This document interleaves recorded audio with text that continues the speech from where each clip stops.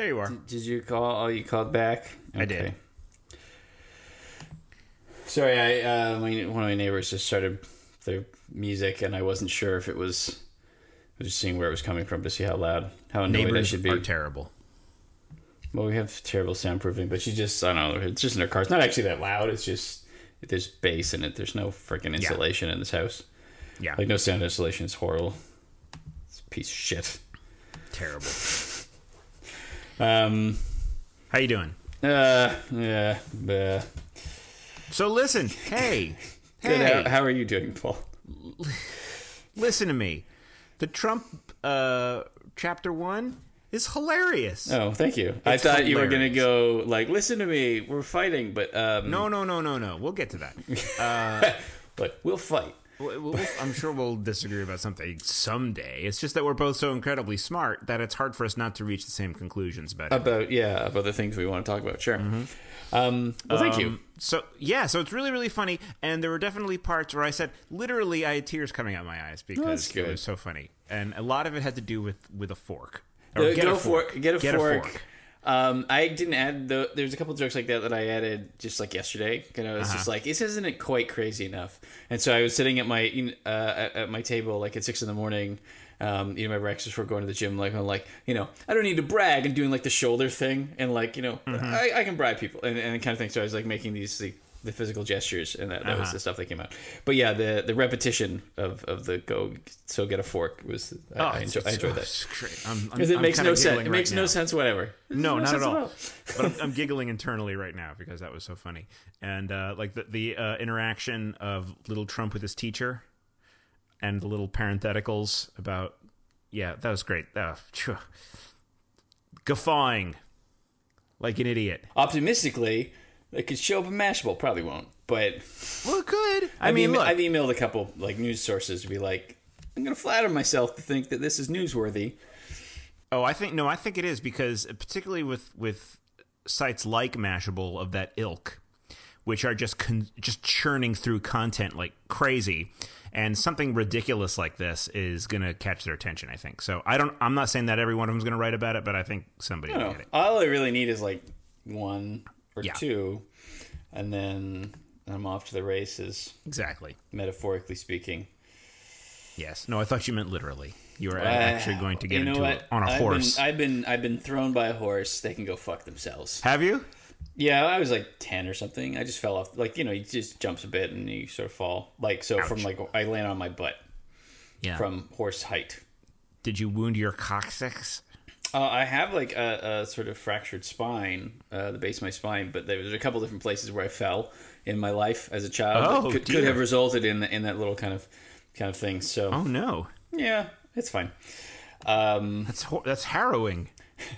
I have compensated. I have dealt with it. It's cool. This is episode 14. Is it 14? Holy shit! Yes. So this is Thinkery episode 14, apparently. Mm-hmm. I'm one of your hosts, Brian Hogg, and with me is Paul Fidalgo. Hi. That's good. Dance. What was his name again? Frederick DeBoer. Frederick DeBoer. I'm glad you asked how to pronounce it, because I would have assumed De Beer, like the diamond. I would have assumed De Beer. Yeah, De Beer. Yeah, and I'm generally pretty good at that, at guessing the pronunciation of foreign language names. Yeah, the OEs can be anything. Stupid thing to be like getting my chest puffed up about, but there you have it. No, you got. Mine is that I can find other people's keys when they lose them, and that's it. Another one of mine is very accurately guessing the age of dogs.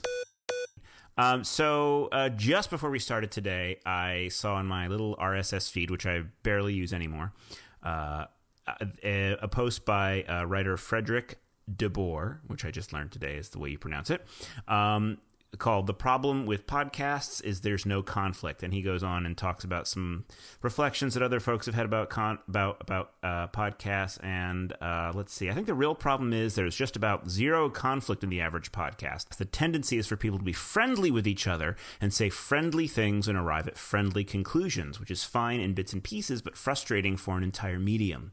And that's the gist of the whole thing. And he talks about there's a New Yorker podcast about how podcasts are great with all the guests just sort of saying, you know what's great? Podcasts over and over again. It ironically demonstrates to me exactly why the medium is so limited. So I thought that was interesting. I'd never really thought of it that way before. And I know that I have some frustrations with some podcasts, particularly in the tech sphere.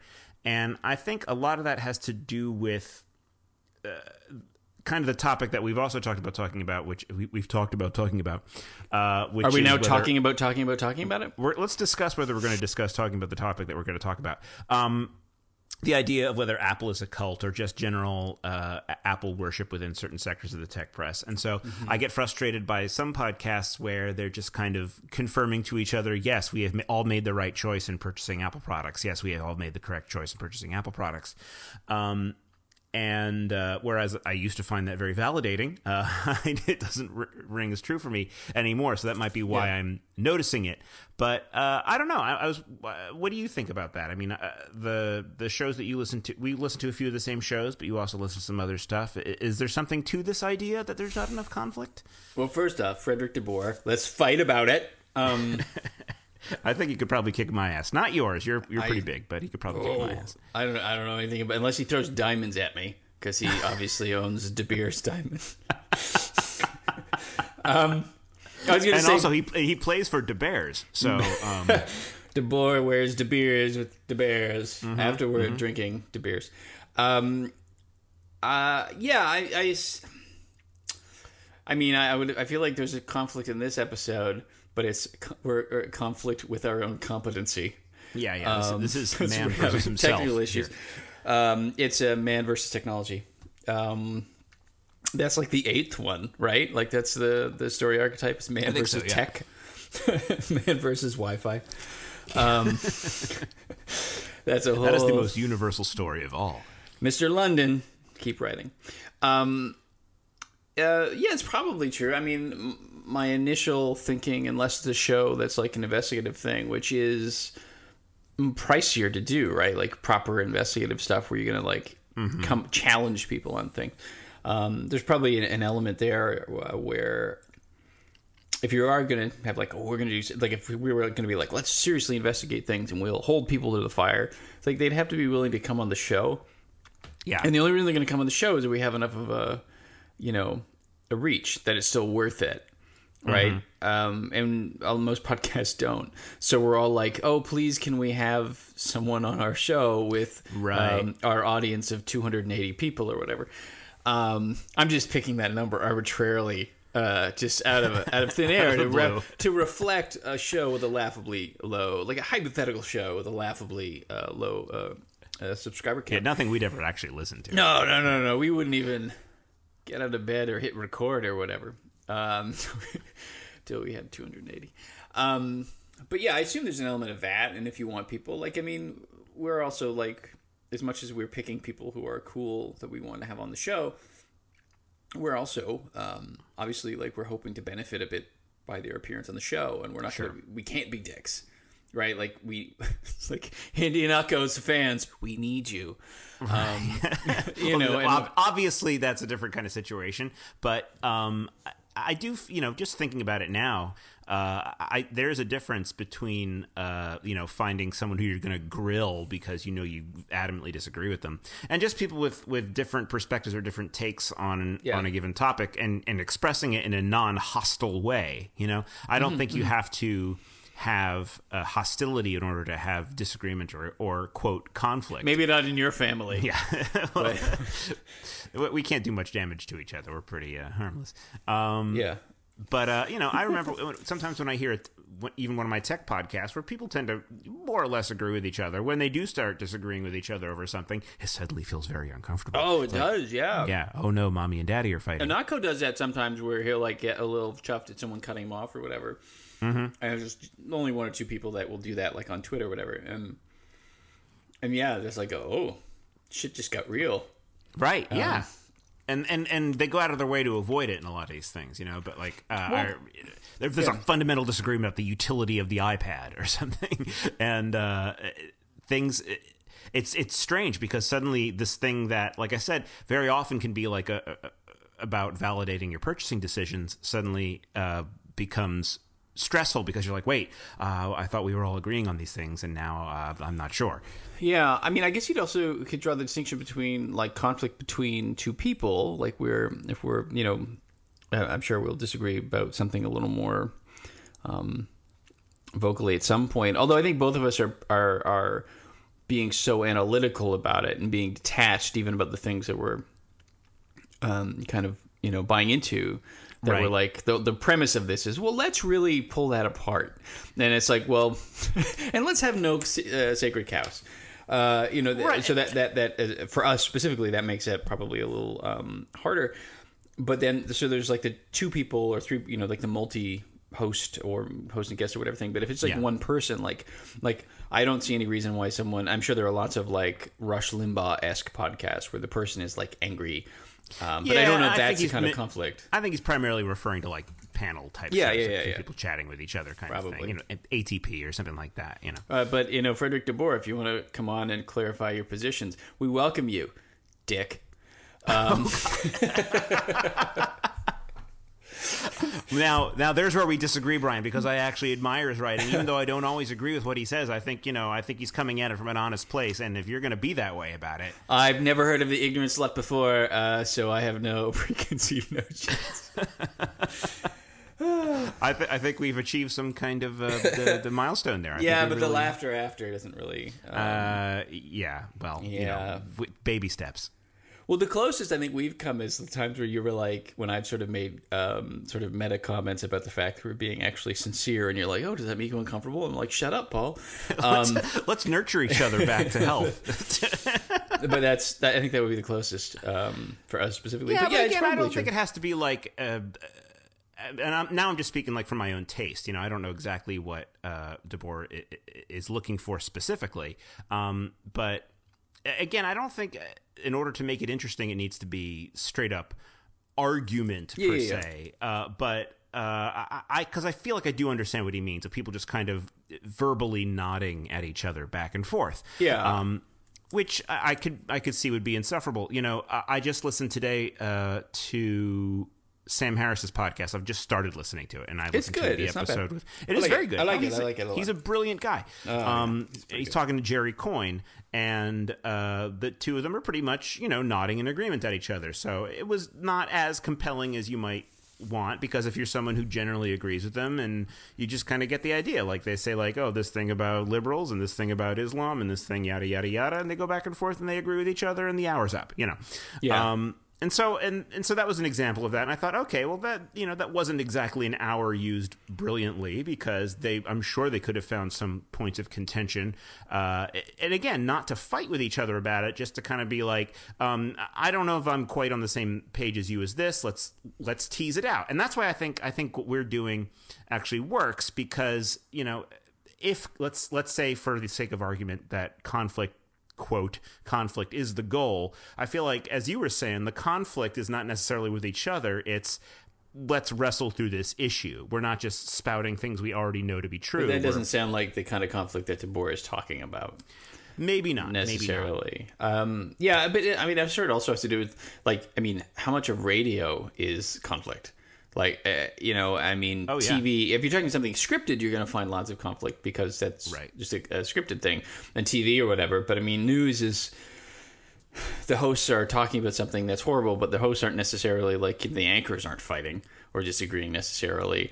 And you want something pleasant to listen to on the way into work. Right? Like, that's... very often a podcast is like, I just need time to pass, and I need something to distract me while time is passing while I'm mowing the lawn. Exactly. And shy of, like, a Fox News scenario where you're having a guest on to kind of grill them specifically and kind of attack them, and that's sort of like, that's the specific reason you're listening. The rest of the time, the hosts all agree with each other about this horrible foreign problem, foreign to their clique or their viewpoint, not necessarily foreign to the country, although... frequently. Mm-hmm. But you know what I mean? So it's like, I don't know that that's necessarily, it's certainly not limited to podcasts as a problem, as a structural problem. No, I think you're right. I don't think. I just actually tweeted at him because, we can shelve it and like maybe come back to it if he responds. But is there an example of a podcast that he feels does it right? Just to get a clear idea. Yeah, I saw that you just tweeted that. Yeah. So that would be interesting to find out. And I don't know. I think it's an interesting question that podcasts as a medium, because they're so often done in the kind of broadcasting out of a closet DIY thing. Like you said, it's a small time operation. You don't have access. You don't have a as they say, like a Rolodex of talkers all across various disciplines. It's you and some people putting something together.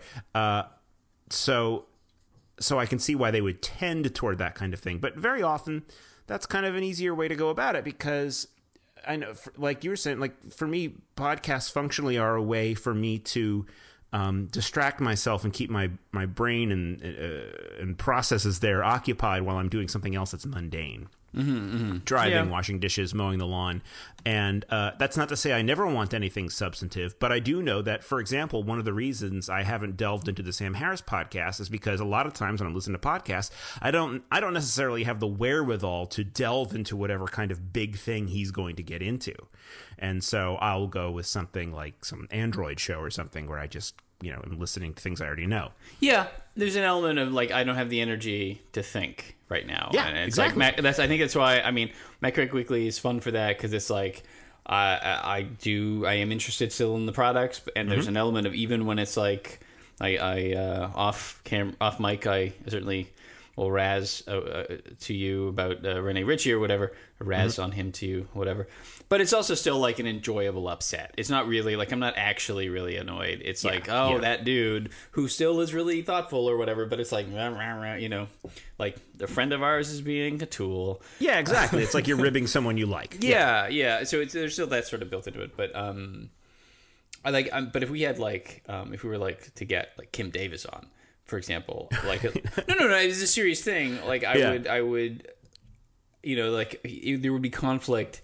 Even if we were like, I've actually put thought into what I would ask someone in her position, because it wouldn't be like, what the fuck is wrong with you? It would be like, what is your, like, what's your justification, in a kind of non-threatening way or whatever. Yeah. I mean, it would be hard for that person to not see it as threatening, just kind of course. inherently, but like, just let's talk about that kind of thing. Or like we were talking about my wife's boss and what we would have to talk to him about, and there would be an inherent kind of tension, because we would be bringing to it our obvious lack of belief in the things that he believes in, right? And trying to find like a common ground, and that would be the tension. Yeah. But I think those are. But it wouldn't have to be done in a hostile way again. No, it wouldn't. Yeah. And those are just. I mean, they're more difficult to do because it's harder to the mental baggage to sort of keep yourself on that track and be not shitty about it. It's tiring. Yeah. So what I would say now about that then is, if I were to like rest on a conclusion now, would be that podcasts, if they are conflict free, it's because right now it's, as with many other mediums, it's aiming for what most people kind of need it for. Most primetime TV is either going to be sitcoms or drama, because that's the escapism that people need at that time. And so podcasts are suiting a need right now for people to be able to mow the lawn too. Yeah, I mean, you don't. And the other thing too is, if it's most podcasts, aside from the ones that are really polished, which take a lot more time, so there's a lot fewer of them, really well produced, and like like your NPRs or whatever, your Gimlet Media stuff with startup and whatnot. Those take so much more time, so most of them are just unvarnished. So it's like you don't want to go out of your way to have like two people have an argument in your ear that sounds like really an argument, not like let's have a debate or something. Like it's uncomfortable. Like if you're around people and they start to fight, you're like, oh fuck, I gotta get away from these people. And this reminds me, like the most uncomfortable piece of audio I think I've ever listened to, I don't know if you ever heard it, but was the This American Life, where Ira Glass grills Mike Daisey about the whole agony ecstasy of Steve Jobs thing. Have you ever heard that? No. Oh, it's painful. It's absolutely painful. Because Mike is actually, I'll call him a friend of mine, even though I've never met him in person. That we've been kind of online friends for a long time, and I kind of know him secondarily through various theater friends and whatnot. Okay. And so, did he do the one-man play? He did the one-man show about Steve Jobs, and he got caught kind of reporting his play as though it were all journalistic fact, and then it turned out that a lot of that was a great deal of poetic license and whatnot, which kind of overshadowed the larger point he was trying to make. We could do a whole topic on Mike Days and how all that thing went down. But James Fry, the James Fryification of things. Exactly, yeah, because Mike knows I have a lot of thoughts about that too. But just listening to that was so hard. That was not like, I know that This American Life is the most popular audio program there is right now, I believe. Podcast Serial otherwise, right? Serial had 800,000 listeners, I think. Oh, Serial beat it out? Well, yeah, I think that Serial is the kingpin right now. But still, until we came along, right? Yeah, you know what I'm saying? Yeah. And now it's still number one. It was just so difficult to listen to, and if it weren't that particular topic, that would have been a thing where it was like, it was a situation where the wife and I sat down in the living room and listened to it like over a speaker instead of like it just being on the iPhone, on my headphones or in the car or something like that. It was, it was like an event we were going to sit down and listen to, like, oh, this is going to be hard. So it wasn't like a traditional podcast in the sense of people bantering about something and maybe they arrive at some, something interesting. Yeah. I don't know if there's necessarily a weakness, but I guess it depends on what you want. Because even if you can watch Bill Maher, and he grills people, but they still have to be willing to be grilled. Yeah. Right? And I mean, he's still like, come on, let's do the, it's like, okay, but that he agreed to be there and you're both benefiting each other because you're on television, he's on your show. So you both, everyone is benefiting from this conversation unless he says something incredibly silly, and you're going to pull back and you're not going to ask the questions that are going to get that level of silliness because you want him to possibly come back on the show. Yeah, along those lines, and it makes me think of like cable news.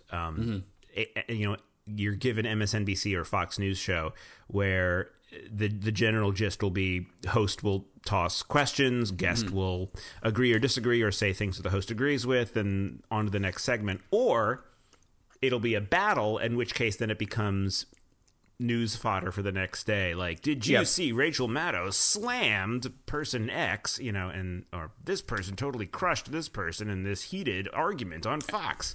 And you won't believe how badly his spleen was bruised. Right. But that's the exception, right? And that's why it's always news the next day. Yeah. Or, in quotes, news. Everyone wants to play nicely enough for the system to keep chugging along. That's a good way to put it. I think that's true. So DeBoer's larger point is really about this massive systemic problem where we all kind of need to get along. See, look what happened. I think you arrived at the answer.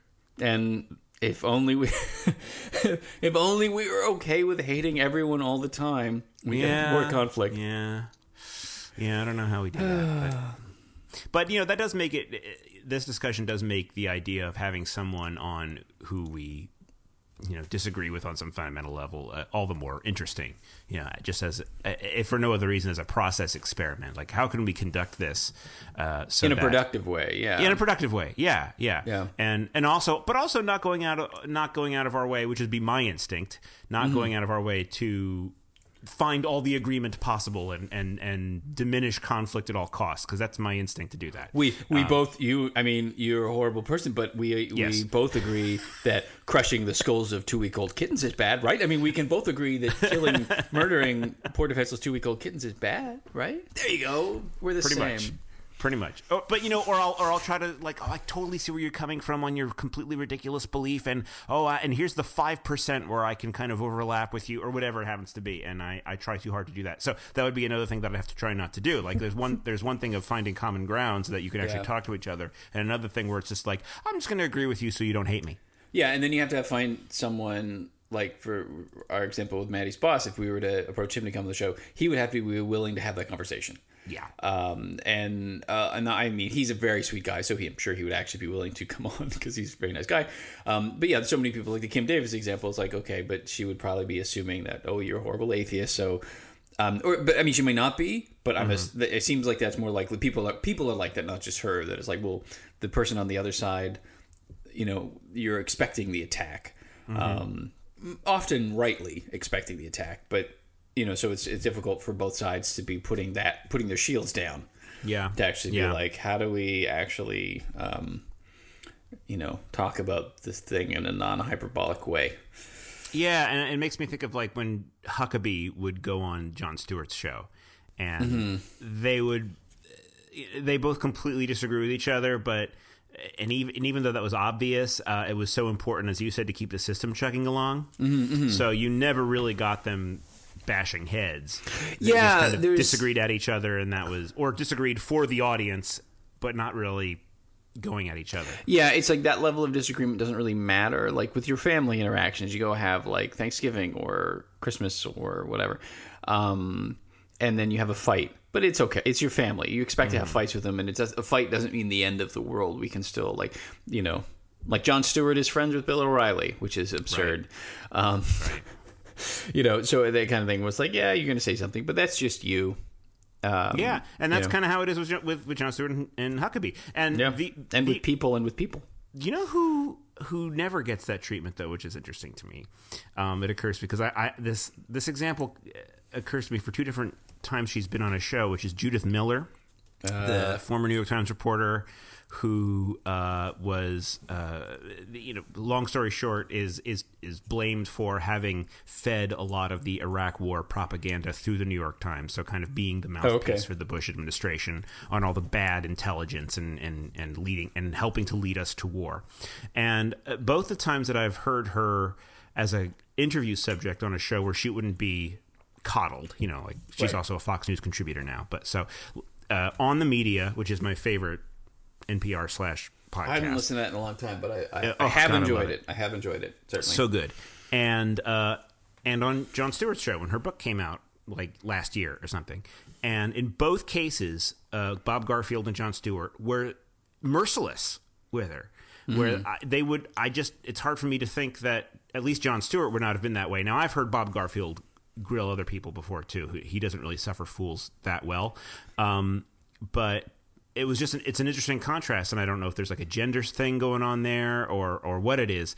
But in both cases, they just would not let up on her. So Jon Stewart lets Mike Huckabee more or less off the hook, but he gives no quarter to Judith Miller. And what did Bob Garfield say to her? Like, he opens the interview with something along the lines of like, "Oh God, did they play you for a chump?" or something really demeaning, Yeah. I was like, wow, going for the jugular. I guess it depends on what the pre-existing narrative is, right? Like, I mean, if she's like the sucker, then it's safe to attack the sucker. But like Huckabee is he has a certain importance, whether you like that or not, right? Like, I mean, he's big enough that you can't just, he can continue to do damage. Yeah. I mean, to you or to like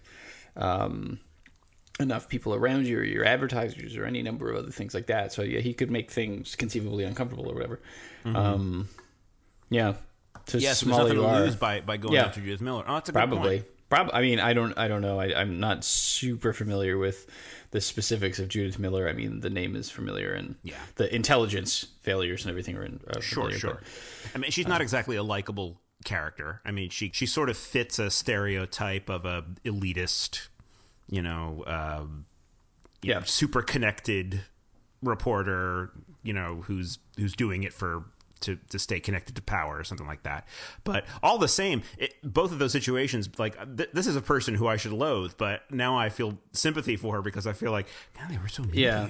I mean, maybe that I mean, you never know. That could also factor, right? Yeah. Like that they're like, well, if we do this, then I hope it wasn't a gender thing that would upset me. But we can't be enlightened all the time, I guess. So there were the all of the mass. The thing that I wrote to you on Sunday, it was on Sunday at 5:37 p.m., was in relation to the sort of let's call it an epidemic of mass shootings that exists, fairly localized to your fine country. And the question I have is, because it seems to me like people will, in the wake, there's one in Oregon most recently to our recording this, but it could be that by the time this airs, that might no longer be the case. Sadly, yes. But again, laughing because what else you could do? What else can you do? Yeah. So everyone's, some people saying like it's mental illness, even though statistically you're more likely to be the victim of violence if you're mentally ill. And people are like, oh, whatever. And it certainly is something that doesn't escape or shouldn't escape your notice that most of the people who are committing this specific kind of I'm going to go shoot up a bunch of people, not like I'm really upset at my friends or family or whatever and shooting them, but the I'm going to go kill a bunch of people, are white guys, are youngish white guys who feel kind of marginalized. And that doesn't get that much play. Because, you know, if it's a Muslim, then of course it's Islamic motivated. Right. But if it's not one of the sort of easy boxes to tick, well, hold on now, let's just not rush to conclusions. Yeah. And I just wonder, because like when I read of some of those people, they seem to be like they've got like manifestos and they've got all these things. Like they're not just trying to get even with people; they're trying to get importance. Mm-hmm. And I wonder if something about the culture. There's an element of fear in your culture that I think drives a lot of the gun violence, because you guys seem to really, really be afraid, sort of systemically, of your neighbors. Yeah, really deeply, in a way I don't really understand. Not everyone, but some people. So that may be part of it for these people, but then part of it is like there's this kind of like everyone come here and do really good in the country.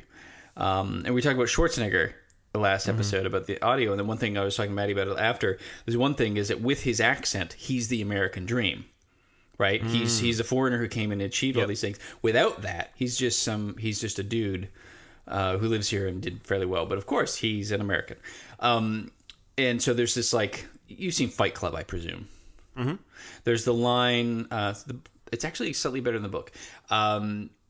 There's a line, Brad Pitt says something like, "We've been told we're going to be superheroes and Supermen or whatever, and we're figuring." I'm paraphrasing heavily, that we're just figuring out that that's not true, and we're pissed off.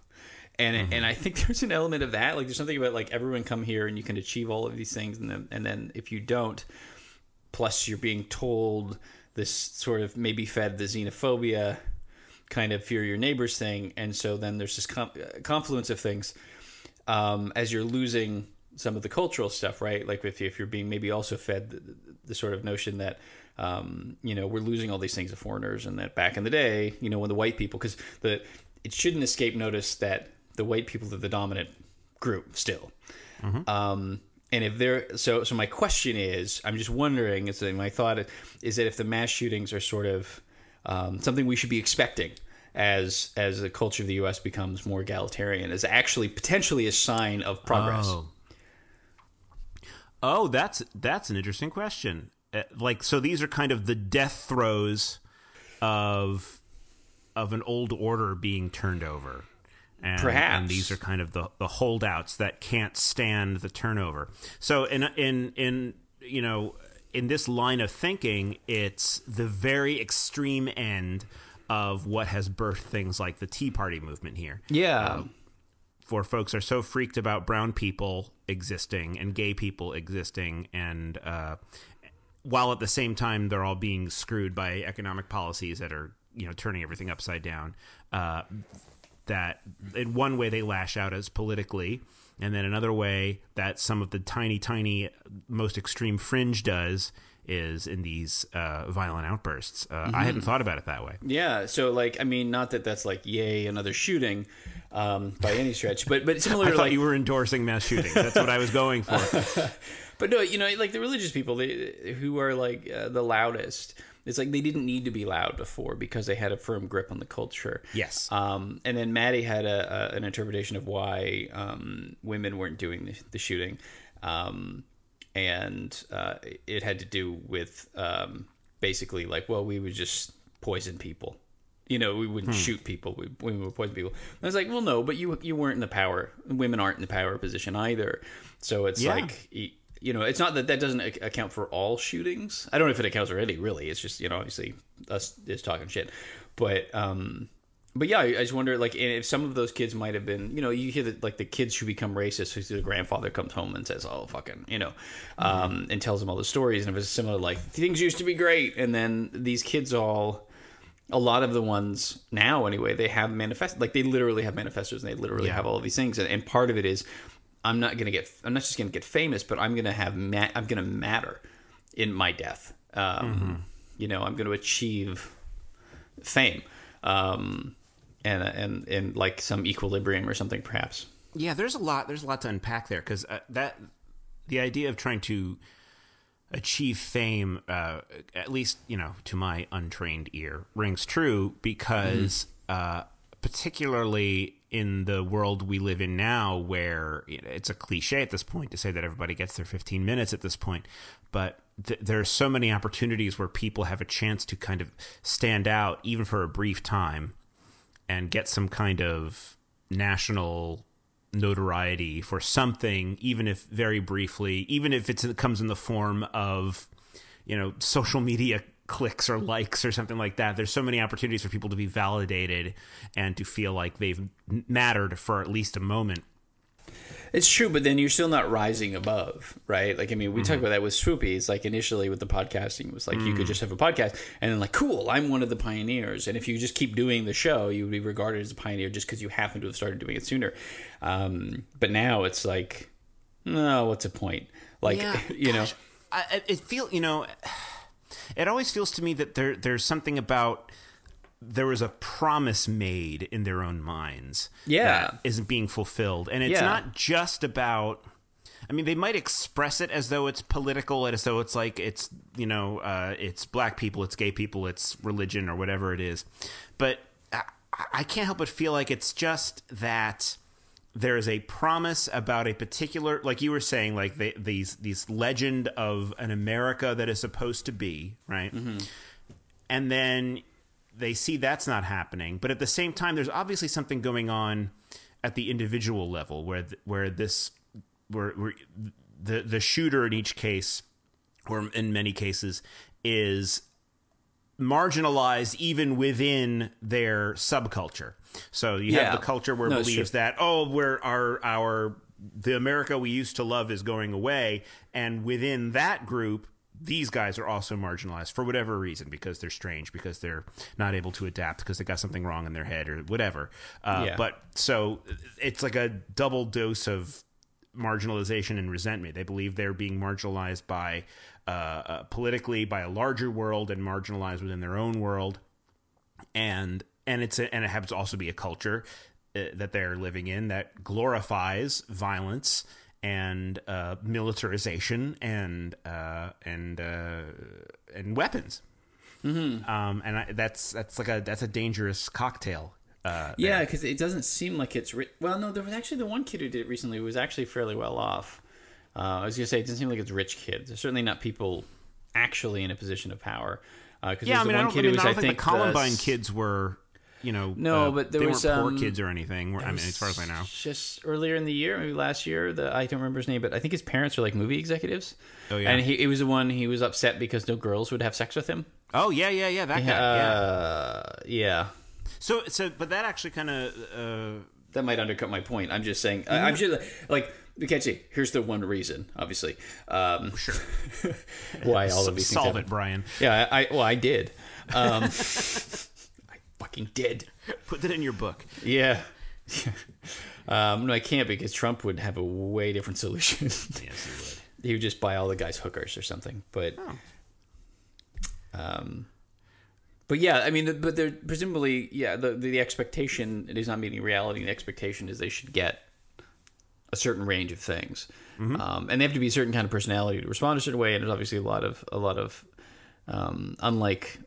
I believe Jindal, I think it was Bobby Jindal, who just said it's just the father's fault or the parents' fault for not paying enough attention. Case closed. The father didn't know how his son got the gun. So luckily, we don't need to do anything else. You can just hear him like smacking his hands together, like, that is that. God, he's such an asshole. He really is. If you're listening, Bobby Jindal, and I know that you are, come on the show after you drop. You'll knock it down from 280 to 279, but you are a horrible, reprehensible, callous human being, and we both hate you. Yeah, I'd like to second that. Yes, there's no conflict in this podcast on that issue. On that issue, we hate your fucking guts. You're a goddamn dick smack. Going rot. But yeah. Whereas I presume it's like there's going to be a different problem if you're like in a group that isn't in the privileged position. If you're black or if you're a woman, it's like you don't have the expectation of power in that same way. Right. Of coming out on top, like it's still all aspirational or something. So yeah.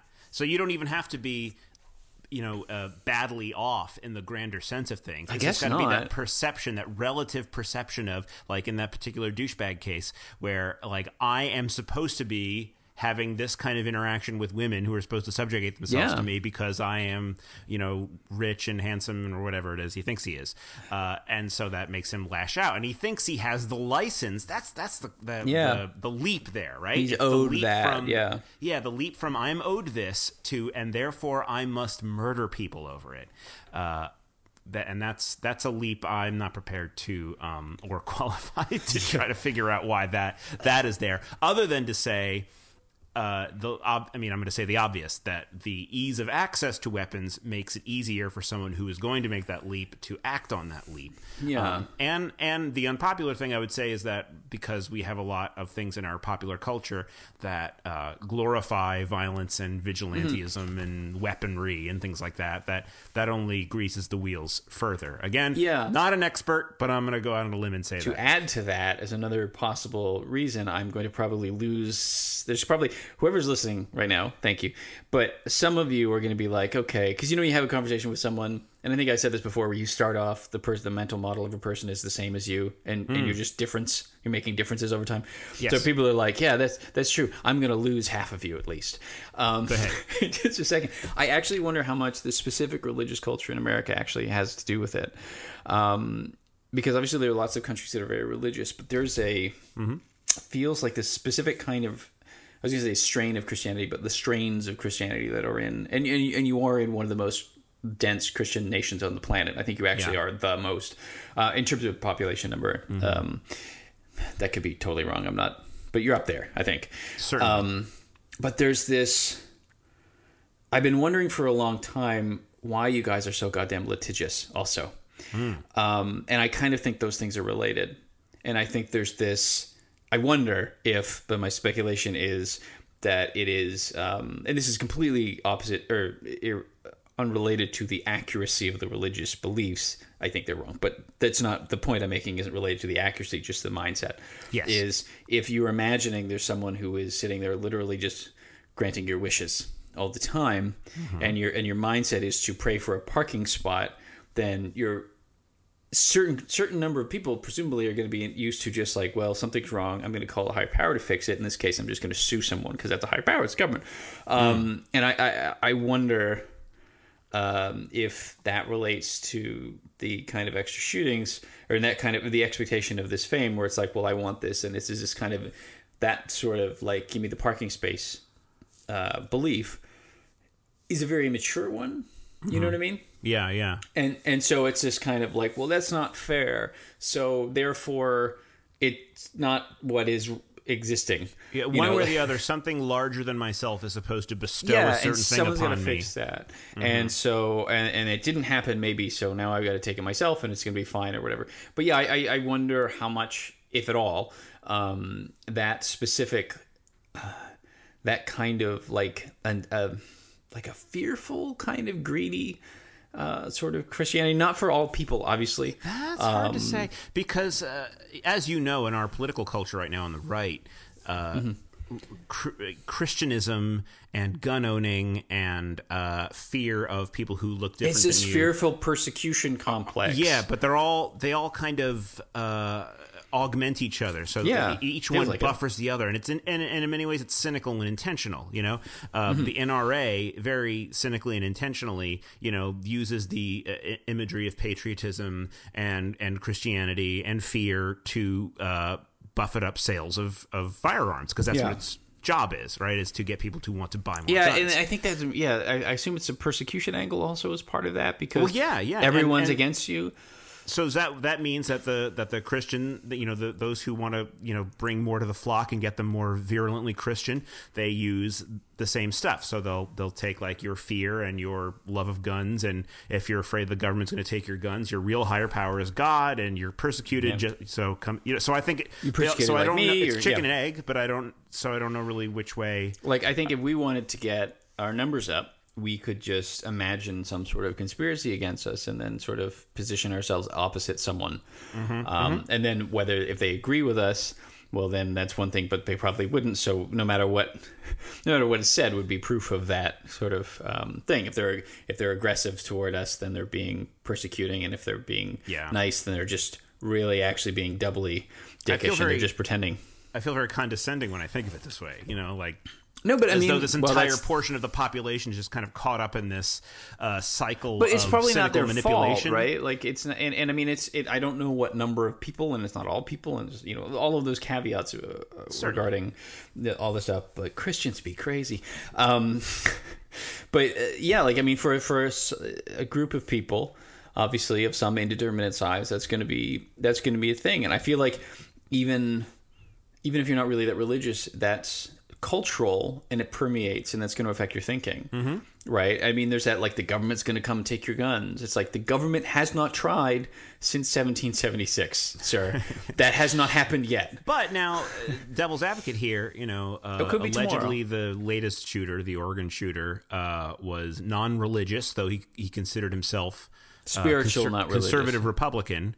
He wasn't like, he doesn't seem to be, I mean, I haven't read up on this in a while, but he doesn't seem to have been a Christian in any traditional sense we would recognize. The guy in Chapel Hill who killed the Muslims was apparently himself an atheist. That doesn't mean that the culture of Christianity isn't affecting them, but... Was that the one he killed over the parking spaces? Over the parking space, yeah. Yeah. Does that really count as a mass... I don't know if that counts as a mass shooting as far as we're talking about, just because then that's like... Yeah, but it's a guy who snapped and killed more than one person. Yeah, but I mean, that's what I mean. It's also like what we're talking about is probably a very, it's a specific subset of sure the things. But well, in both of those cases, well, there's the thing. Like, I also wonder if, and I'm just throwing out stuff from the list that we haven't talked about yet, is like sexism. How much of it is the history of the Abrahamic faith's fault, even in atheistic cultures, for atheistic people, because it's the thing that we're raised in. Yeah. And that could sound, I'm sure, to someone who's listening, if anyone listening to this is very deeply religious, I'm not apologizing. It probably sounds you like... should have caught on by now. I know. It's like, what is your problem? I had the volume down for 12 episodes, and I just turned back up. Oh, yeah. So it's going to sound like I'm saying, like, blaming the criticizing Christianity for every single problem, even when if it's not a Christian going through the thing. But there's an undeniable, like, we deal with the structure of society that we have. And we owe a lot of it to religious stuff, just because it was there for so long, and it is still there. So even if you're not religious, you're still going to have that, like, you still have the same television, and you still have the same media, and you still have the same all of these things that still have that kind of,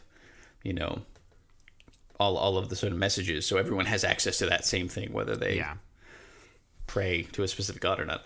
Yeah. Now, when you said you're about to lose, a chunk of our audience, I didn't know you were going to go in this direction, because I thought, well, our audience is not going to be worried about you dissing Christianity. I don't think that's going to be a problem. I'm going to say something that I think will lose us audience, okay? And it's something I alluded to earlier, is that I really do feel like there is not nearly enough attention being paid to violence in video games and in entertainment. I know people like to say, like, it's almost like heresy to suggest that those things might have some kind of effect, but it's just impossible for me to believe that being saturated in that kind of media, particularly now with the kind of video games the way they are now, being so hyper realistic and hyper violent and immersive, that they don't have some sort of effect of desensitization and just kind of rewiring of the brain, if you really are deeply involved in that kind of thing. So goodbye, listeners who are leaving now. It was nice having you. Thank you. And like I said, I think a lot of people think of that as heresy, and people absolutely freak out if you suggest that those things might contribute in any way, shape, or form. Yeah, they may. It just seems to be bonkers to think that they didn't contribute to some degree. I mean, they may or they may not, but I mean, talking about it shouldn't be a big deal. Right, like, I mean, that's, it's like, I don't know. Like, people are afraid that someone's going to walk in and take it's like the guns, like someone's going to come and take them away, like, no, you're fine, don't worry. Yeah, it's like, so far it hasn't happened. There's no indication that it hasn't happened. And as far as people being concerned that Obama has done it, he actually has slightly expanded gun owners' rights that were restricted by the sainted President Reagan. So it's actually not even a reasonable concern. But It's an easy thing to do for people to stir you up to watch the show, to be on your side, to vote your way or whatever.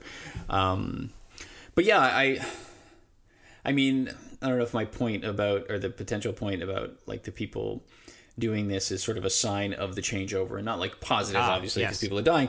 It may not be that accurate, but I feel like there might be something to that, as far as like these people are sort of bursting or pushing up against the seams of all of this sort of cultural. No, I do think you're right. I think that it's got to be a factor, because there's no doubt of volatility that exists right now that probably hasn't existed for a good generation or so, of just demographic shifts that are just unprecedented, and the I mean, when the economy tanked in 2007, 2008, I think it's hard to overstate the lasting impact of that.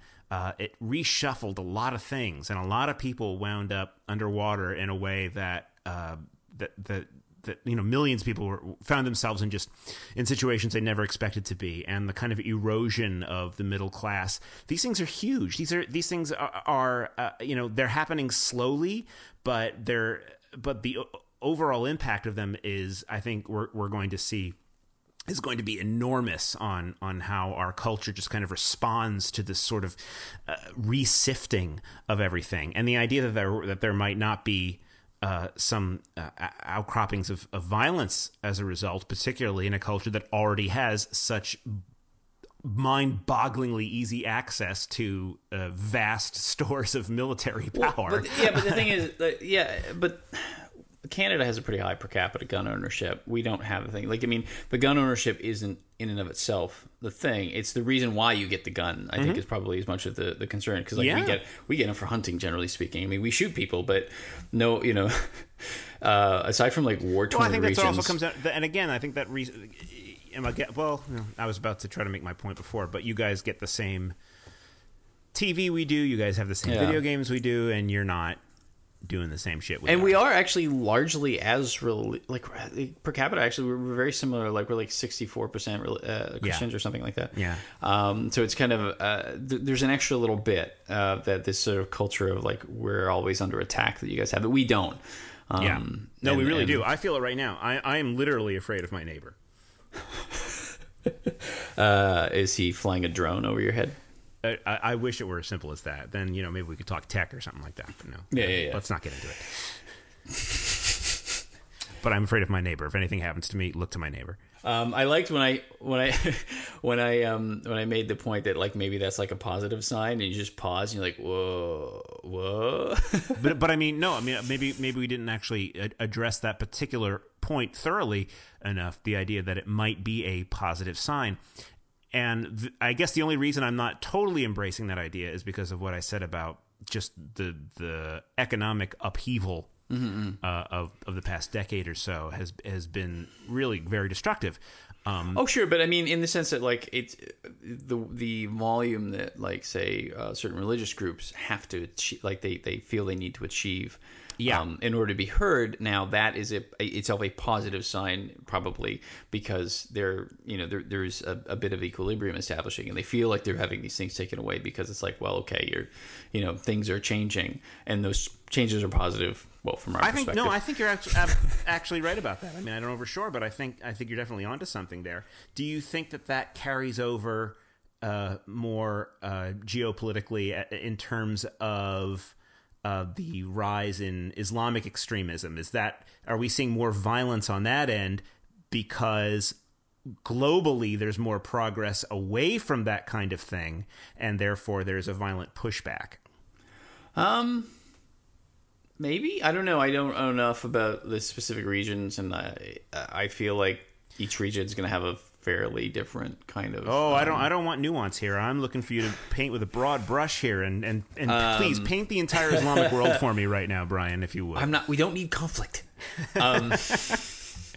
We don't need literal military conflict on the show. I mean, I'm speaking specifically of America from my perspective as someone who is not in America, but who has fairly constant access to your media, and know a lot of people in America. Think of other kinds of violent backlashes to whatever it happens to be, and that very often, I think you're right, particularly when those backlashes come from people who might be romanticizing a past that may or may not have existed.